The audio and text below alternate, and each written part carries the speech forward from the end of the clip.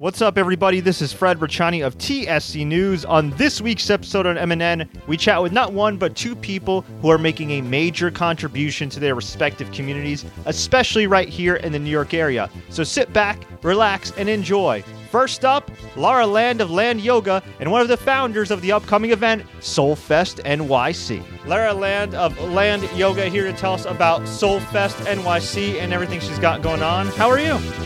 I'm great. Thank you for having me. Thanks so much for joining us. Now, Soulfest NYC is coming up in a few days. For any yogis out there or prospective yogis that may be interested, can you tell us a little bit about it? Sure. It is a completely free festival on 125th Street in New York City, Harlem. And the idea is really to make yoga and wellness accessible and to show the diversity that exists within the yoga community. And anyone can come. If you never practiced yoga before, it's a great opportunity to do your first pose. It's a very open space. You don't need anything. And we're just there to introduce this beautiful practice to as many people as we can. And from what I understand, you're one of the founders of this event. How did this come about? Was there some type of need you felt like this was needed in the community, or you said, you know what, like the yoga community is okay here, but it can grow a lot more? Yeah, I'm one of the founders. I have a yoga studio, Land Yoga, in Harlem for 8 years. And it's kind of something that I wanted to do to branch out of that. I also saw that even with the studio here in Harlem, there's a lot of people that are maybe nervous to walk into a yoga studio. We also saw the festivals that are out there right now.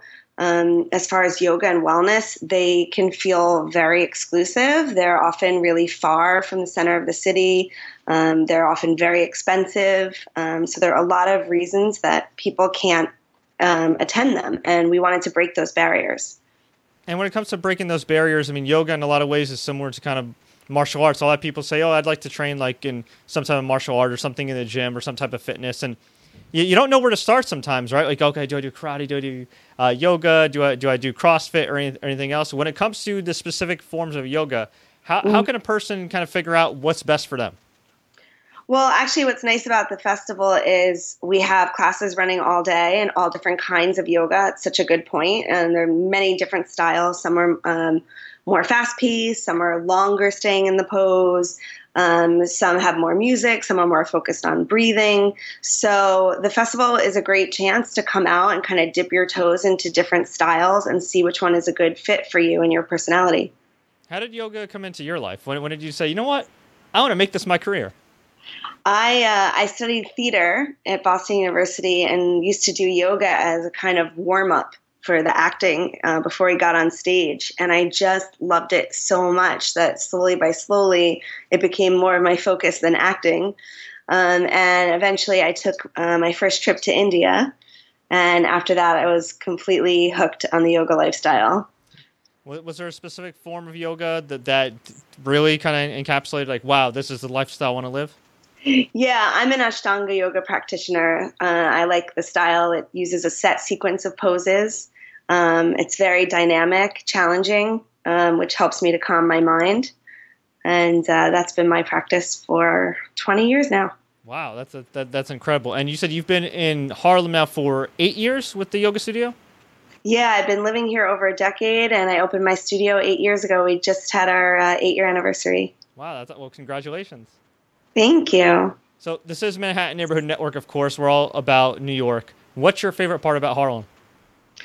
Oh my gosh. I mean, I have to say the mix of people here. It's a wonderful, creative, vibrant neighborhood with just such interesting people. The small business community, which I've been a part of, obviously, for the last 8 years, and it has been so welcoming and collaborative. I think it's a really creative community, and I thrive in that. That's great. Now, what's a day in the life like of Lara Land, as far as being a yoga instructor and mentoring people?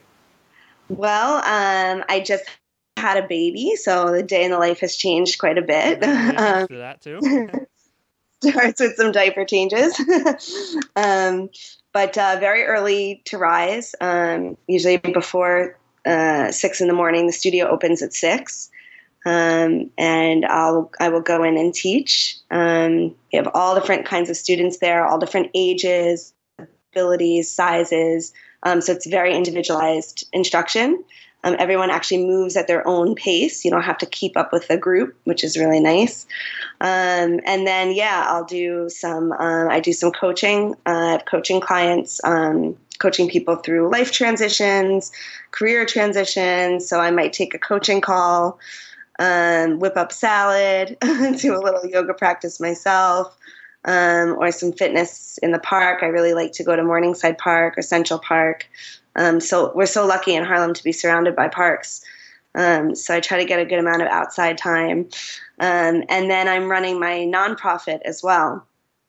So my day is full and very mixed with a lot of different activities. So I'm a executive director of 3.5 Acres Yoga, which is a nonprofit that's bringing yoga to some underserved populations here in Harlem and Upper Manhattan. So basically what we do is we partner with other nonprofits that are offering services to add yoga, breathing, meditation, and mindfulness to what they're offering their clients. We work with the Food Bank, Children's Aid Society. We work with Women's Shelter, Harlem Hospital, many organizations up here.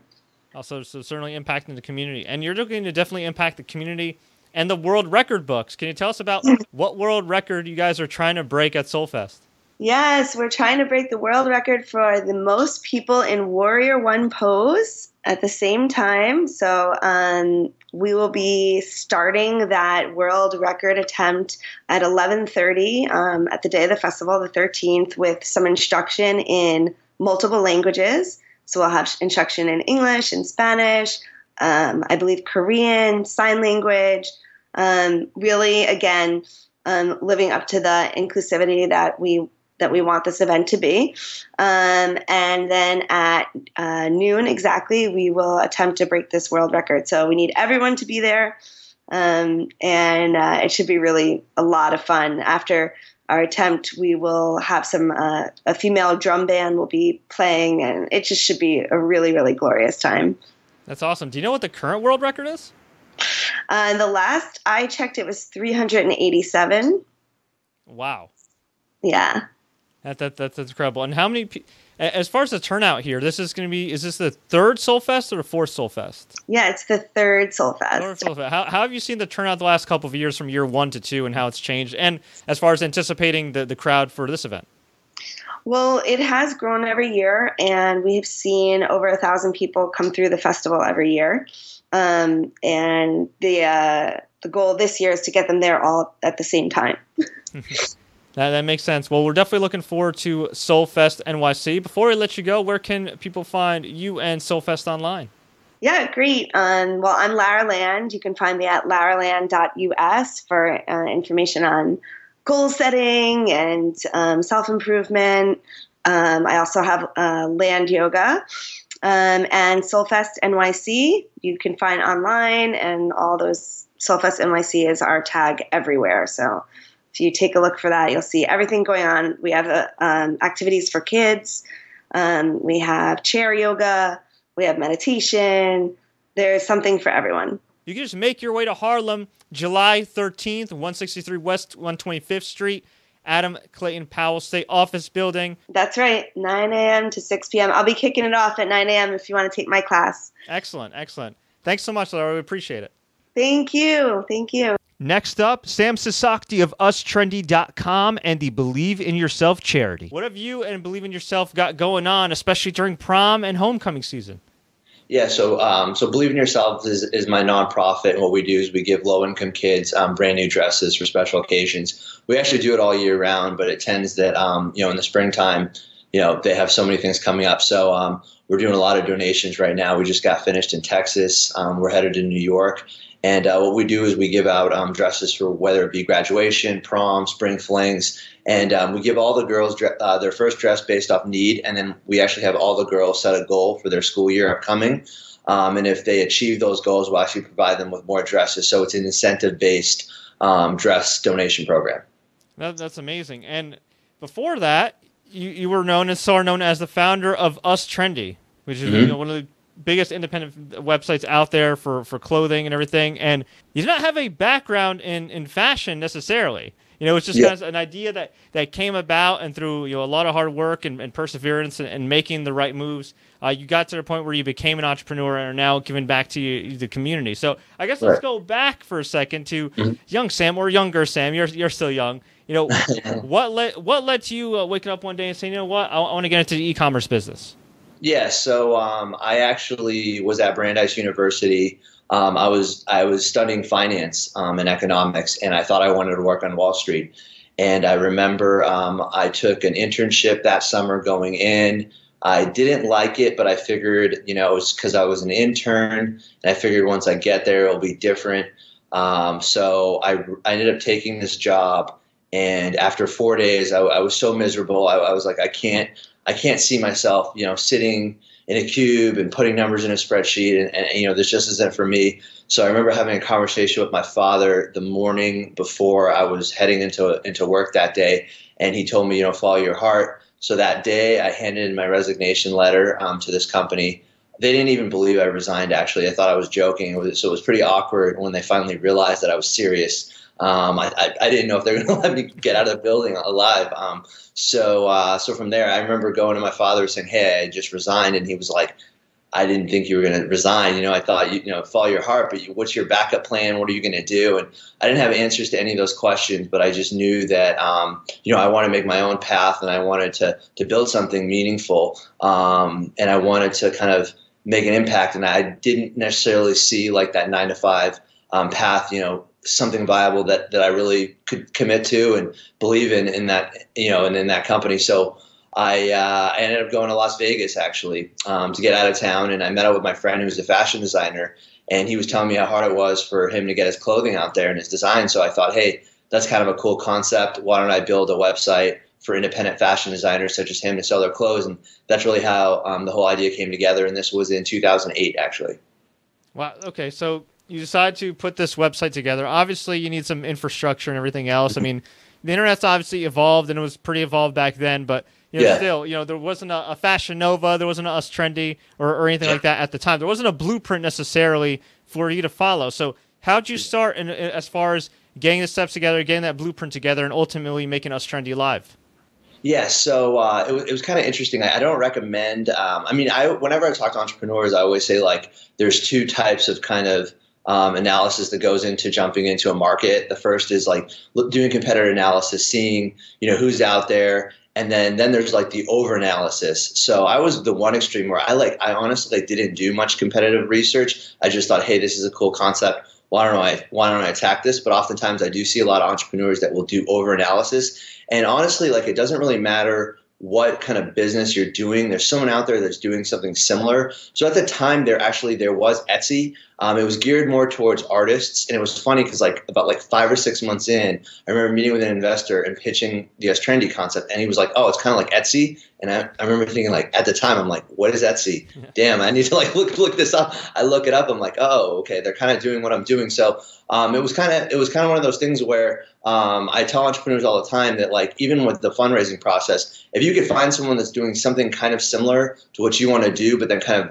of modify it. It's easier for investors to understand you as an entrepreneur, because you could be like, hey, we're like Etsy, only we're for independent fashion designers. We're also going to fund clothing lines. We're going to put them into runway shows, and it's going to be more of kind of like a 360 approach. So something that they could understand, and you could also point to the success of like an Etsy and say, hey, they've been able to do this model like this, and you could also learn from their mistakes and things like that. So I was fortunate in that there was something in terms of like a marketplace for independent type artists out there, and I was able to kind of reference that a little bit and kind of model my system after that. But there really wasn't a whole lot of e-commerce, turnkey kind of options like there is now, with the Shopify and all these other things. So there was really a market pain there for these independent designers, and a lot of them were new to the internet. I mean, they'd been managing a brick and mortar for 20 years, so the thought of going online and everything else was just so daunting for them. So fortunately, we were able to come in at the right time with that. So you're essentially able to kind of make their lives easier, put them at ease and say, hey, you got this clothing, you want to get it out there. We have the platform. And when it came to getting designers, when you first actually launched the site, when it was live, when it was ready to go, how many designers were you guys working with? So it was my friend initially, and then we started getting them. Well, it was funny because I started going on to college campuses that had design programs and like literally handing out flyers. And I was like being escorted off these campuses for soliciting. So that was like my initial marketing approach. It was like, hey, I'm going to like go onto these college campuses like, you know, like RISD and just like hand out flyers. And like people were like, who is this guy? Like, you know, I mean, luckily I was young enough to maybe be a student, but once they figured out what I was doing, I was getting thrown off. So what I thought was, you know, how do I create an incentive? Because at the time, I knew at the end of the day, the lifeblood of my business was going to be the fashion and the clothing. And I knew that if I built it, they would come. So a lot of people, when they start a business, like they're torn in so many different directions, and they're trying to do everything at once. And so my thing was, why don't I just amass an amazing, you know, basically database of fashion designers, and that will be my asset. And I know that that's a valuable asset. So no matter what happens, you know, even if I am not able to drive a ton of visitors initially, you know, the visitors will come. If you build it, they'll come. So what I did was I actually partnered with London Fashion Week very, very early on, and I got them to agree to give me a independent fashion show for one of my designers. So I created this online contest for fashion designers to basically win a runway show in London Fashion Week. But the catalyst was you had to sign up for Us Trendy. So that right there got us, you know, thousands of designers. So within, you know, the first 6 to 8 months, we had, you know, thousands of designers on the website, many of which had come on and agreed to sell under that condition that, you know, they could potentially get a show in London. That's a hell of a way to generate leads. Yeah, it was a lot better than walking around the campuses. Yeah, that's kind of almost like the original like organic marketing. Like, hey, you know, we'll flyers and like that. I mean, it's a little bit, I don't want to say easier now because there's still a crowded space, but would you say in some ways it's easier for people to kind of promote their business, and if they are aspiring entrepreneurs, to get themselves out there now with Facebook ads, which I think are still kind of underpriced, you know, based on the market, and Twitter ads and things like that, because you still see a lot of these companies now that, even though the internet's kind of taken over and everything, are spending a lot of money on TV and radio. So I feel like there's still a space on the internet. There is. I mean, it's a tricky question because I think in some ways, like the Facebook advertising and all of that has become very saturated because there are a lot of people jumping into it. But in some ways, it's something that didn't exist. My advice, honestly, to like entrepreneurs that are coming up that are aspiring is to try to create something organic in a viral way and leverage social media versus pay for ads, because there's these big, massive companies out there that have all these resources and are going to outbid you and drive these ads up. And I know so many entrepreneurs that have, you know, come to me for advice and have said, hey, I have like, you know, I don't know, $10,000 to market this product. Should I put it into Facebook ads, or what should I do? And I'm always like, you know, try to be creative with it. Don't just like create an image and run, you know, a CP, you know, just a massive click campaign here. But, you know, maybe try to use the money in a way of like targeting like, I don't know, like 25 influencers on Facebook or Instagram or wherever your demographic is. Like, for instance, mine is on Instagram. So that would be the avenue I would take. But let's say your demographic's on Facebook.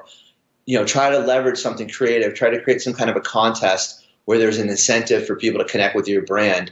Don't just run an ad. You know, like, for instance, create a contest where people, you know, like, let's say if you have a pizza shop, like, we're going to give away like a month of one large pizza a week to the winner. But you have to follow us on Facebook, and you have to write like, you know, create your own pizza. Like, what would be your pizza recipe, and post it on our wall, right? And then get like 25 influencers to promote that contest for you on Facebook. And then maybe you could run a couple ads with the contest, but have the ads say like, win a free pizza every week, right? Don't just have it be like, hey, such and such pizza restaurant, you know, like, so everything has to be incentive based, and you need to try to leverage other people's following. And so I think there's opportunity out there, but I think you still have to be innovative and creative, or else you're going to get eaten up by the other companies with the big marketing budgets. Well said. That's some good advice. Now, when did it come to the point where you realized, man, I've actually made it with Us Trendy?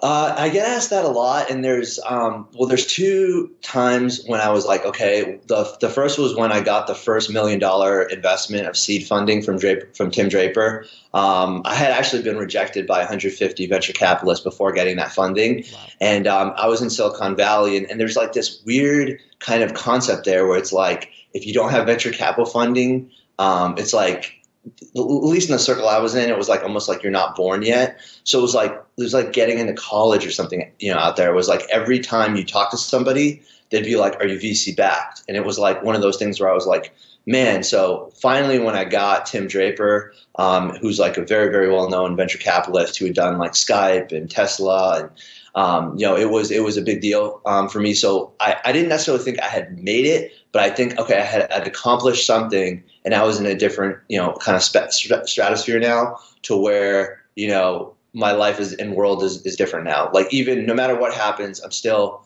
known as an entrepreneur that was able to raise from a blue chip investor. And then from there, the next time I felt like we had made it was when I was getting emails from designers talking about how I provided them with all this income and revenue that they can now, do things with their family for, or that they were able to like mortgage a house or things like that. And that way, I felt like I made it in terms of like I was able to really create value for people and make their lives better through my business. And that's like the dream of any entrepreneur is to create value and to create something that can help people and make their lives better. So that was the other time. And then obviously the third time is when you break even and you're no longer in red and you don't need outside investment to continue to go. I mean, and that you're able to be self-sufficient. So those were the three proof points for me. You decided, of course, to transition to philanthropy with Believe in Yourself. Why was this the right time, the last couple of years, the right time to get into philanthropy and give back in a different way, on a bigger level? Right. So it was something I always wanted to do. Like even my business itself, in some ways, was like kind of not. It wasn't philanthropic, but we were for profit. But in terms of like trying to help the underdog and help the designer to break through the ceiling. A lot of these designers were struggling to try to make it to survive and have an income for themselves. So even my business itself, I was always trying to like, how do I help the underdog? How do I give them a platform? So it was something I was always interested in doing. And in operating this marketplace, we had 20,000 designers, and we used to get these samples. And I would actually give them to celebrities. And then I stopped doing that and started going to low-income areas about 6 or 7 years ago and giving out the dresses. And I just saw how appreciative these kids were to have a new item. Some of them said they've never had one. So I thought 2 years ago, hey, this is kind of a cool concept to where I could give out these brand new dresses. Was purchasing them out of pocket.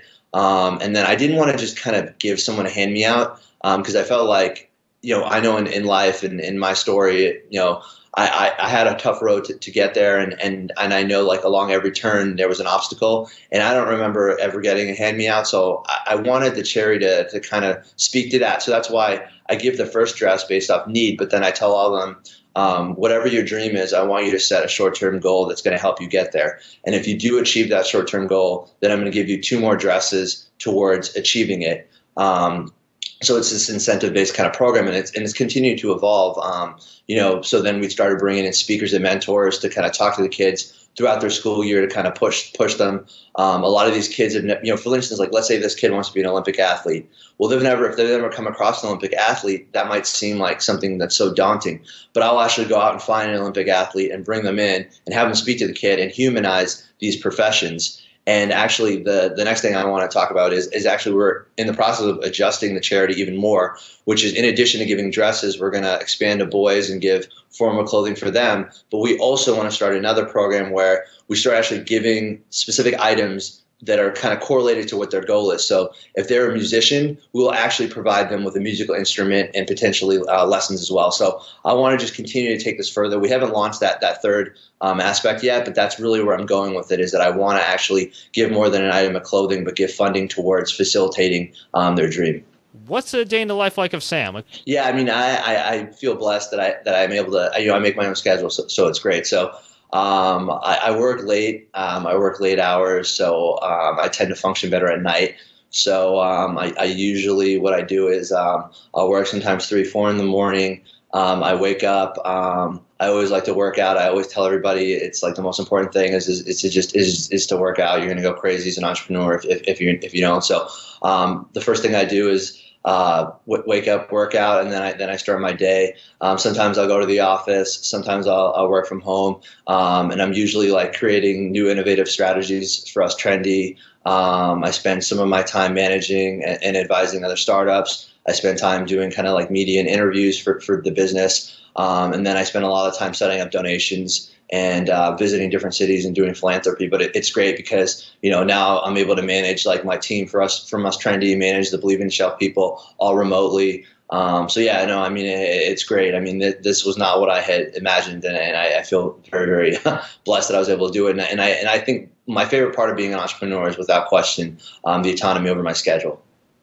Is there ever any like fear at all that, the market's always changing, right? Yeah. The industry always changing. Is there any fear that one day you could wake up and it's like for example, like there's been YouTubers that are super famous, and then YouTube changes the algorithm, and the next day, holy crap. Oh, yeah. Like half their following's gone. Do you ever have that kind of fear? And if you do, like, what have you done to kind of have, I don't want to say like a backup plan, but to continue to allow yourself to create income and opportunities for yourself and others?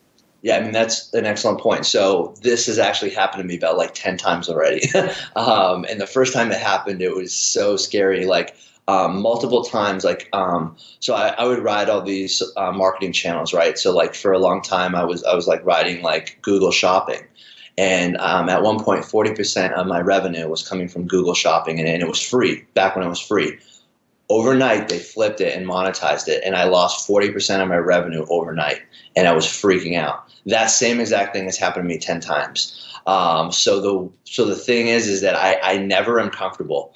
Anytime I start to get comfortable, I actually get worried, because I'm like, okay, something bad is going to happen whenever things are going too good, right? So many times, so the one thing I try to always do is try to always diversify my marketing channels and the funnels that are driving business to me.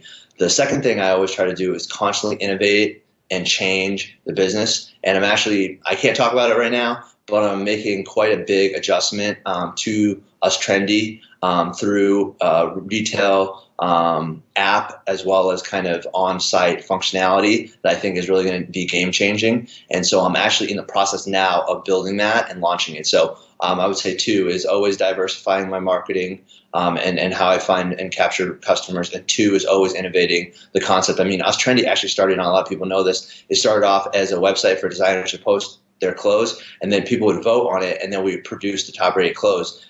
From that, it turned into an open marketplace, and now I'm actually going to evolve it again in the coming year. I hope people are taking notes or they're listening. That's a lot of really good advice and rich nuggets from you. Really do appreciate that. Sam, I really appreciate the time, man. Before we let you go, where can people find you and all your businesses and Believe in Yourself online? Yeah, so the website is believeinyourself.org. If you're out there and you're interested in getting a dress, joining the program, being a mentor, donating, and we're a 501c3 charity as well, so we have the tax exemption. You can find me, obviously Sam Sasaki is my name, my Instagram and handle and all that, and then my for-profit business is ustrendy.com, USTRNDY.com.